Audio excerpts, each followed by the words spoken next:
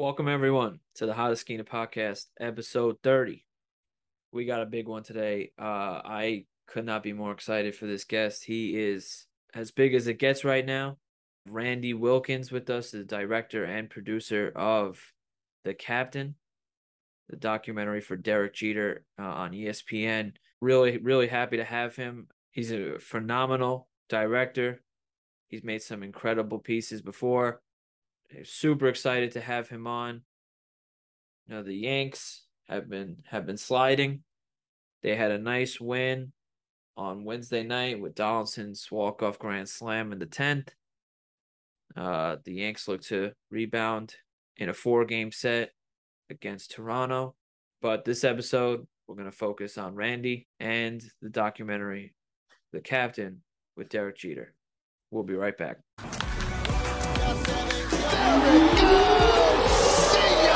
It is high, it is far, it is gone. Ahí va, por el left field, olvídala, esa bola cae en la calle. Esa se fue. And we're back. First off, I want to introduce the man of the hour, Randy Wilkins. So, Randy, how you doing? I'm doing well. Thanks for having me. I appreciate it.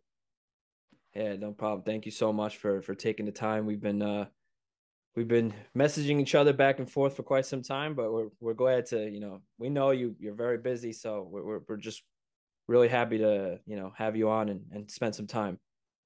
Yeah, it's my pleasure. We definitely appreciate it, Randy. My first question to you is outside of the captain first. I know you're a big Yankees fan. I can see already with the hat. I'm wearing a hat too. But, this team this year has been compared to at their best of the 98 team, like, everyone wanted to believe. And then at their lowest, like they've been besides of last night, to the 2013 team. What do you look at this team as a reality? And do you think this team is still World Series potential? Oh yeah, I mean, they just had a bad stretch. I don't understand the overreactions. They're really good. They're a title contender. They have all the pieces necessary to win a championship. I've never doubted them and what their potential is or could be and how they've developed over the year. They just hit a bad stretch recently. I mean, it happens. It's a long season. Even the 98 team has like a terrible September. So, I mean, it's just the nature of the schedules, the nature of a long season. You can't play 750 baseball all season. You know what I mean? So I'm extremely confident in them. I believe that they're still the best team in the AL at the very least. This stretch doesn't really faze me in my evaluation that way. I just think that a lot of bad things happened. The schedule happened. I mean, just that last road trip is a brutal stretch for any Major League Baseball team, just travel-wise. So when you combine that with injuries and not playing great, you're going to get a stretch like this. And all the games have been close. I'd be far more concerned if they were getting blown out and getting killed every game. But they're losing 1 run, 2 run generally games. So I'm not really that concerned. I think it's just baseball and they'll get out of it and everybody will be excited again pretty soon. So, Randy, I want to now shift gears to the documentary, what everybody has been enjoying so much.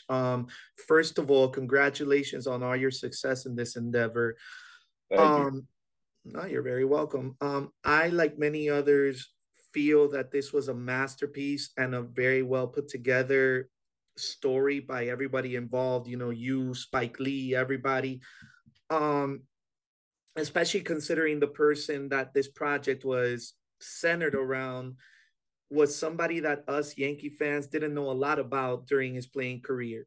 I want to ask you, how were you able to get Derek, who's always been so guarded and close to the vest, to open up and tell his story the way he did? And what was it like interacting with Derek in general? I think the first thing is that Derek wanted to do it. It was something that he was ready to do. He's said multiple times now that the impetus for doing this in the first place was having a record of his life and his career for his daughters. He didn't have a family when he played because he put his career first, and he knew that he was going to be selfish and wouldn't be given the attention and time that his family would deserve. So when he had the Hall of Fame call back in 2020, when he was officially inducted into the Hall of Fame, he had a camera crew there, and they recorded that moment. And he was with his daughters.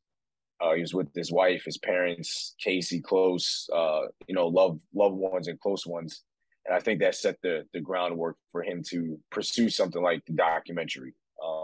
But it all comes back to his kids and having a record for his daughters. And then when I met him, it really was just about gaining trust, and being authentic and being myself. Like I'm not there to take advantage of him. I'm not there to exploit him. I was there to tell an honest and authentic story that he was telling along with a lot of other people. So I think you can tell right away that I'm genuine, that I'm not going to BS you. And I'm here for the quote unquote right reasons, which is to tell an authentic story that people have the opportunity and platform to speak their truth. So we hit it off right away. I think it helped that Spike endorsed me to Derek. So it was somebody that came along from a trusted confidant and friend. So I think all those things put together put him at ease, and he knew right away that I was somebody that he could trust and he can entrust his story with. To backpack off that, I also wanted to say that, incredible job. I'm myself, like I can't no problem. I cannot like watch one episode at a time because then I'm begging for the next one. So I've been waiting for it to end so that I could just binge the whole thing, because then it just brings me all to my feels. Like, oh man, we had the highs and the lows, and I brought me back to being a kid. But I have to say, man, you've done an incredible job and giving us one of New York's most beloved sports figures like Derek, a story comparable to the one they did with Michael Jordan for basketball was just absolutely remarkable. And this leads to my next question. What was it like to talk and interact with Jeter's family, from Charlie, Dorothy, and Dr. Charles? Oh, it was great. I mean, they accepted me right from jump. I think if you get Derek's approval, you get their approval. So they were incredibly open and helpful and supportive of the project. I think there are times when the family can be really guarded, not them, but I'm just speaking in general for something of this magnitude where you're opening up to the world. People are uncomfortable and they want to protect things. But that didn't happen with Derek's parents. That didn't happen with Charlie. Charlie was almost like a producer. She was like the family producer in a lot of ways. She provided so many things to us, including the draft day footage and Derek's christening footage and the home videos that they still have. His parents were incredible. They are incredible people. We said after we interviewed his parents that we knew that we had something special with the project. Like that was the day when we knew that this was going to be a big deal and that this was going to be incredibly unique and special. And I think that's just a testament to who they are and what they've gone through together, what they've gone through with their kids to get to the point that they're all at now. So I was very blessed and grateful to work alongside them. His parents called me actually a couple of days ago and like said some of the nicest things I've ever heard about me and my work, and to hear it from them, it was almost like I was hearing it from my parents, So they're incredible people. His sister's incredible. So yeah, I was very honored and lucky to be in a situation where his family kind of took me as one of their own and really helped me tell his story. About the 98 team, Randy, I know my partner briefly referenced them earlier. In episode 2, we saw the growth of Derek coming up as a rookie in 95, going through his growing pains, and then becoming a key figure and widely beloved 98 team. What was it like looking back and reminiscing on 98 with Derek? And what do you think his impact was on that championship team? Would they have won it all without him? I don't think they win any championship without Derek Jeter. I mean, he was their leader. He was their best player. On the position side, they took their lead from Derek. You know, he was the most confident guy on the team. You know, he's once '96 happened, you know, it was pretty much Derek's team, even with those veterans around. So it was cool to talk about '98. I don't think that, like they talked about it, but it was such a dominant season that it's almost like you can't really put it into words. You know, they all the guys that we spoke to that were a part of it was just like our attitude was just to beat you every day, and we never gave up. We never gave up that idea that once we showed up, the game was already over. And once you have that attitude, you just start rolling. You know what I mean? It was like they were beating teams before the game started, and that was a very consistent thought that went throughout. And I think that it's a reflection of Derek's relentlessness. You know, like David Cohn mentioned that because Derek was always saying what's next, what's next, what's next, that you had to match that, because just because you won the previous night had nothing to do with that day's game. And because Derek always brought that attitude, they had to match it. So you don't win that championship without that attitude. You know what I mean? And you don't set that record without treating each day as if it's like the last game that you're going to play in your career, and then coming through with it. So it was great to hear him talk about it. A lot of them talked about the impact of losing in '97 and how that set them up for '98, that they just weren't going to have that feeling anymore. You know, sometimes it's as simple as you're just not going to let something happen anymore. And the '97 loss to Cleveland had a very big impact on what ended up happening in '98. My favorite player all time is, well, some people like to think it's Derek Jeter, but it actually is Alex Rodriguez. And I was born in the mid 90s, but I started watching baseball fully by 98, 99 with Alex Rodriguez in Seattle. And, you know, the way you captured A-Rod in Seattle all the way to their friendship and stuff is something like I've always wanted to know, because of how I always, I always heard that they were friends. And then all of a sudden seeing them not friends was something like, I felt like it was something I always wanted to know, but I was never going to find out.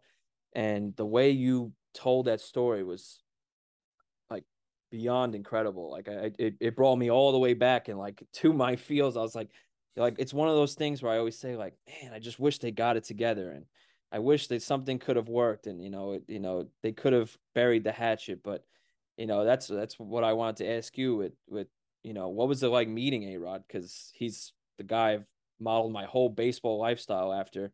And what was it like meeting him and getting the perspective of both their stories? That feels like a two-part question that'll get two different answers. I'm very appreciative that he did the interview. I'm very appreciative that he spoke his truth. I'm very appreciative that he was vulnerable and said what he said on camera. He wasn't my favorite interview though. He I think he left not being particularly popular amongst the crew.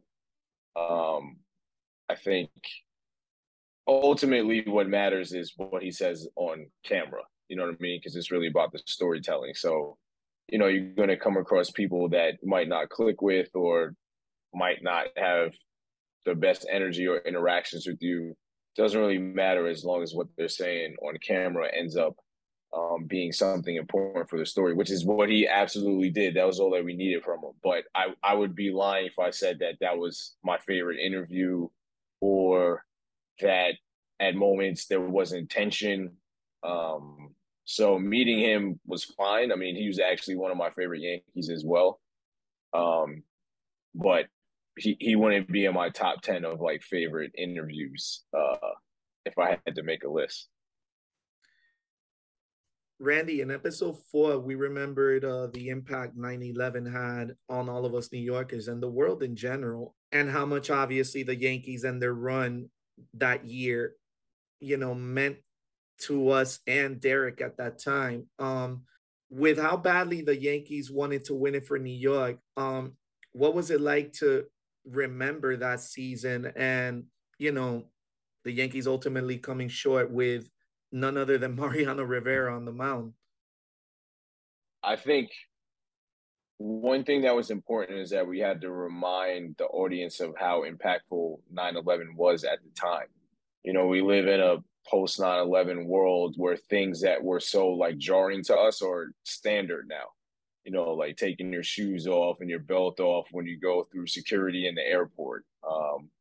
The rigorous nature of like checking IDs, like all those things are a result of this horrific tragedy that happened over 20 years ago. So there is a segment of people that are too young to understand what the country was like, what the time was like, what the city was like around 9/11, and how that changed a lot of things, and the way that they live their lives now is based on this event. And I think also because of the pandemic and the lockdowns, and again another horrible stretch of time that has impacted the way we live, you forget about 9/11 in a way, and the impact that it had at the moment. So that was one thing that we were very conscious of.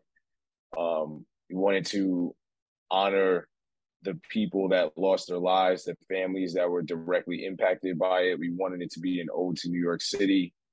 We wanted to be mindful of everyone that was involved, whether they were frontline workers, police, firefighters. Like at that time, it felt like that was like one moment we were all just kind of like New Yorkers. You know what I mean? And like whatever issues people have with law enforcement or the city or whatever, that all just like went to the side for a period of time because we all had to look out for each other. So we wanted to honor that moment in time.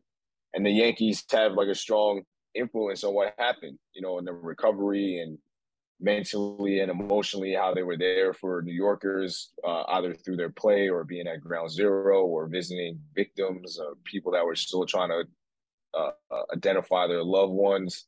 I mean, it's a very important time in New York City history. It's a very important time in Yankees history. It's a very important time in American history. And I felt like it was very important to showcase all of that. And also, quite frankly, to show different types of people and sharing their experiences. I think when we talk about 9/11, there's a very narrow focus on a particular group of people.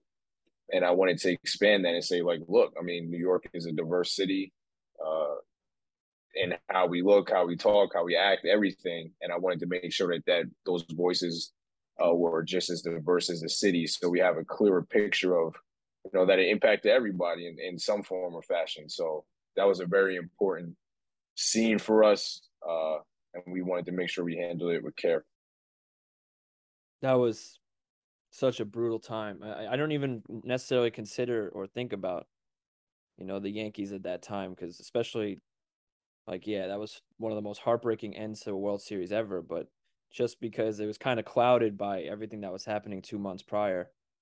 But another year that I don't like to talk about for baseball reasons is 2004.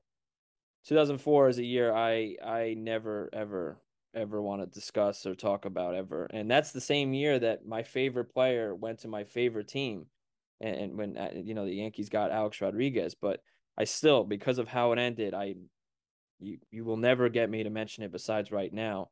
I want to ask you, because you're with Jeter, you're with the core four and other Yankees, and you're a hard diehard Yankee fan yourself. What was it like to, one, relive those moments, and then to feel that impact from Jeter and everyone telling their story about everything that happened in 2004? From a strictly storytelling perspective, 2004 is the best baseball scene in the film because of the emotional impact, the way that things just changed, the drama of it, the way that things just slowly turned to the wrong side. If you're a Yankees fan, there's just a lot of inherent drama, and is a pivotal point in Yankees history, Red Sox history, Derek's career, the city's history. And I just thought it was fascinating to talk to everybody involved, just because I don't think a lot of people on the Yankee side really revealed how they felt about it. I never heard Jorge Posada say that, he was at home and he was timing himself on a Dave Roberts steal, and that he still remembered the time that he clocked himself on the throw, or Derek reacting to Manny's showing that sign during the World Series parade in Boston. So I think it was just very revealing of everyone involved on the Yankee side from an emotional perspective. I've always wanted to ask, why didn't they bunt against Curt Schilling? I was always curious why or what were the turning points from every Yankees perspective. You know, we hear a lot about it from the Red Sox perspective. But what did Gary Sheffield think about the turning points? What did A-Rod think about the turning points? What did Derek think? What did Joe Torre? What did Bernie think? Mariano? And they all had different answers.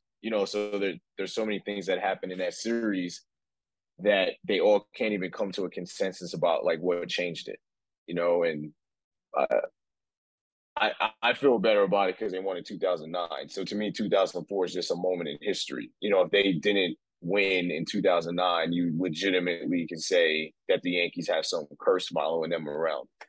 But they kind of vindicated it later on. So to me, it's just a moment in time. It sucks. I wish that it didn't happen, but I mean, they recovered from it. So it was with that in mind, it was easier to talk about it because this isn't something that's like lingering anymore. But yeah, I just thought it was interesting, and I finally got answers just as a fan. How the Yankees felt about certain things connected to 2004, and it was really fascinating to hear all of their responses to it. I want to focus quickly on Mrs. Jeter now. First of all, what a warrior she is. I mean, she was a fan favorite on Twitter during that episode. What was it like interacting with her about the things that made both Derek and us, the audience, laugh? Like him going around his house in a scooter. That was great to listen to. It gave me a chuckle.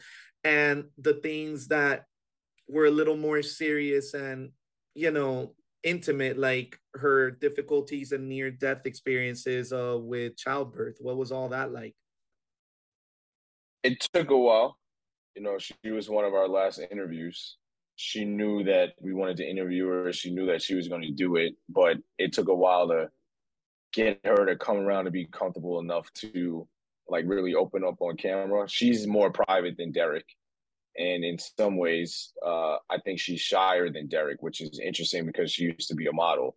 So it's a little counterintuitive, but I get it also because she believes in family and having a small circle of people around that you can trust, much like Derek. So I got it. When we interviewed her, she was like very nervous at the beginning. But again, I think it just comes down to trust. She had talked to Derek, and I'm sure he shared his experiences with her with the interviews that he and I had. She had seen some cuts, so she knew where the story was headed. I think a lot of it is just trusting the person on the other side of the camera. And once I earned her trust and she calmed down and felt more comfortable, then she like really opened up. And I could tell that she was getting more comfortable with the way she was cursing. Like at first she wouldn't curse, like she would hold back. Then she would say, excuse me, and then she would curse. And then she just started cursing like very naturally. Like if it just made sense, she cursed, and, her body language changed. I think when we talk about the complications she had from her childbirth, I didn't know all the details. I knew that we were going to talk about it. I knew that some things had happened, but I didn't know exactly what it was while it was happening. So I'm finding out in real time, like everyone else. And in that situation, you're trying to be incredibly respectful of what happened. You're trying to be respectful of her and her feelings and what she might be comfortable with and what she's not comfortable with. So you're kind of letting her run the conversation. You know what I mean? Like I didn't really ask a lot of follow-up questions. She had said so much just with her answers that it didn't feel appropriate or necessary to like really probe into it. You let them take over the conversation and go as far as they're willing to go. And I'm incredibly appreciative that she just revealed so much. And I think one of the most important things about those scenes is that she also talked about her mental and emotional health at the time. And I think it was important for women and men to hear that there are times when it's not the baby blues, that there is something serious going on and that it needs attention and that it needs to be addressed because something even more dangerous could be going on. And I think that messaging was really important. I'm proud that I was able to tell that story alongside them. because I think with everything going on in the country, with Roe versus Wade and reproductive rights being such a big part of the conversation and trying to protect that for women, I think it was very important to have someone of Hannah's prominence speak about it and speak about it honestly and show the reality of what women are going through, and by extension, men who are alongside these brave and strong women. So, I don't know. I think out of the entire film, I would say that is probably the most important thing that we did. And I feel very strongly about that just because of what's going on in the world and the timing of things. And to be that vulnerable with the entire world takes a lot of courage and strength and shows a lot about who she is. I think she's amazing. She's awesome. She's funny. She's funny as hell. So, and it was funny to have her, she's one of the few people that just gets on Derek without any like hesitation. Whatever chance she had to kind of throw a dig at Derek, she did it. So that was also cool too, just to see a little bit of their dynamic together. So, yeah, I'm very appreciative of Hannah. Going back an episode to, I think it was episode 6, where, we get to the part where I read back in Inside the Empire by Bob Clappish, where he had talked for a couple of chapters about the negotiations with Jeter and Cashman at the end of the 2010 season, and how, everyone was shocked back then when, they found that Cashman was naming off specific players of who we'd rather have than Derek, and the way that, one, I never ever thought I'd ever hear Jeter's perspective on that. So that was my favorite episode by far, because I was waiting for something like that the whole time. Like, especially because I think in episode 1 or 2, you even teased it by saying, when he says something like, that was the first time I ever had conflicts with the front office. And I was like, oh, I can't wait, because I know exactly what what you were going to get to. And I wanted to ask you, because you're probably one of the first, if not few, people who have ever, saw Jeter in his human side, not just whatever he was able to tell the media. And I wanted to ask you, what was it like interviewing him, and getting the raw and uncomfortable moments from him and his Yankees tenure? Yeah, it was great, but it was also our intention. Like, we didn't want it to be a puff piece. Derek didn't want it to be a puff piece. I certainly didn't want it to be a puff piece. And we knew that there were these moments with his relationship with the Yankees where it was rocky. There's this like romanticized, sanitized depiction of Derek's career with the Yankees. And then many times it's always put in this context of, this was his dream the whole time. It was a dream with the Yankees, and it was just perfect. And that was far from the truth. There are multiple points in Derek's career where he was in conflict with the organization, and specifically Brian Cashman. And it was important to the both of us to really focus on those moments as well. You mentioned the arbitration case and Derek calling it out at the ESPYs, and the 2010 negotiations with Cashman.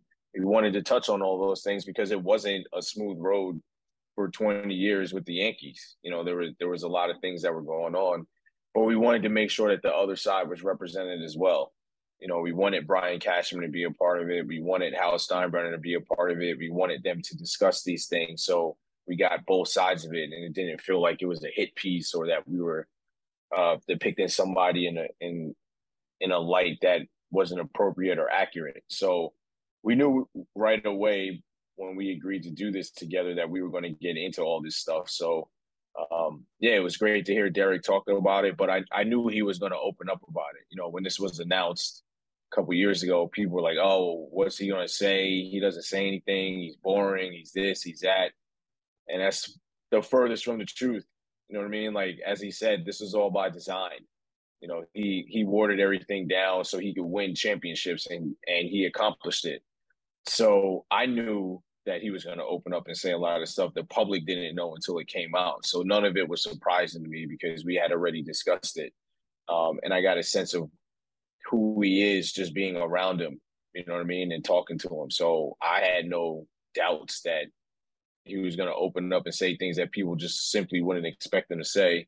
And I'm happy now that the world has seen it and understands that it's not what they thought this was going to be. My partner just mentioned, Derek's back and forth with Brian Cashman and management over contract disputes. That's actually a perfect segue to my question. You mentioned Derek's transition into an ownership role in one of the final episodes.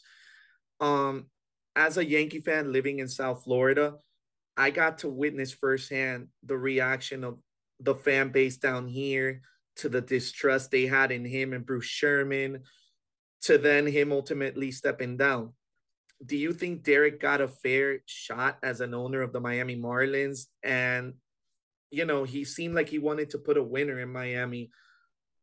Also, do you ever see a scenario where he could one day take a similar role with the Yankees or any other team? No, I don't think Derek got a fair shake in Miami. I think what happened in Miami is what happens with a lot of franchises. Teams don't want to spend, they don't want to value players. And Derek was one of those few people that had a high ranking position with a franchise that actually wanted to spend to get players so that they can have a consistent contender. I think there were other things that were going on, but the crux of it is what we all know: teams don't spend. So, yeah, I mean, we wanted to tell more in the series. MLB like had issues, and there was a lot of back and forth. But a lot of things that happened just comes down to money. I mean, it's not a well kept secret. So I don't think Derek got a fair shake in the context that he wasn't able to see his vision all the way through because there were different phases of the plan. And I think he took a lot of slings and arrows. And then when it was time to like step up and put the money where the mouths were, then there were problems. You know what I mean? So that's me speaking. I'm not speaking for Derek. I just want to be clear. That's me speaking. And I think that's what happened. So that's the answer to one question. I think if the right opportunity presented itself, Derek would consider it. I don't think he's totally done with the idea of owning a team, but I think that the circumstances would certainly have to be different than what happened in Miami. I know he says that he's over it, but just me personally, I don't. I think that if the right situation came up in the future, he would consider it. To finish it out, it's a separate question. If you want to answer it, good. But what's one moment making this documentary that you'll never forget? And who was your favorite person to interview? Being that you said it, Alex maybe wasn't your favorite. Yeah, it was me and Michael Jordan.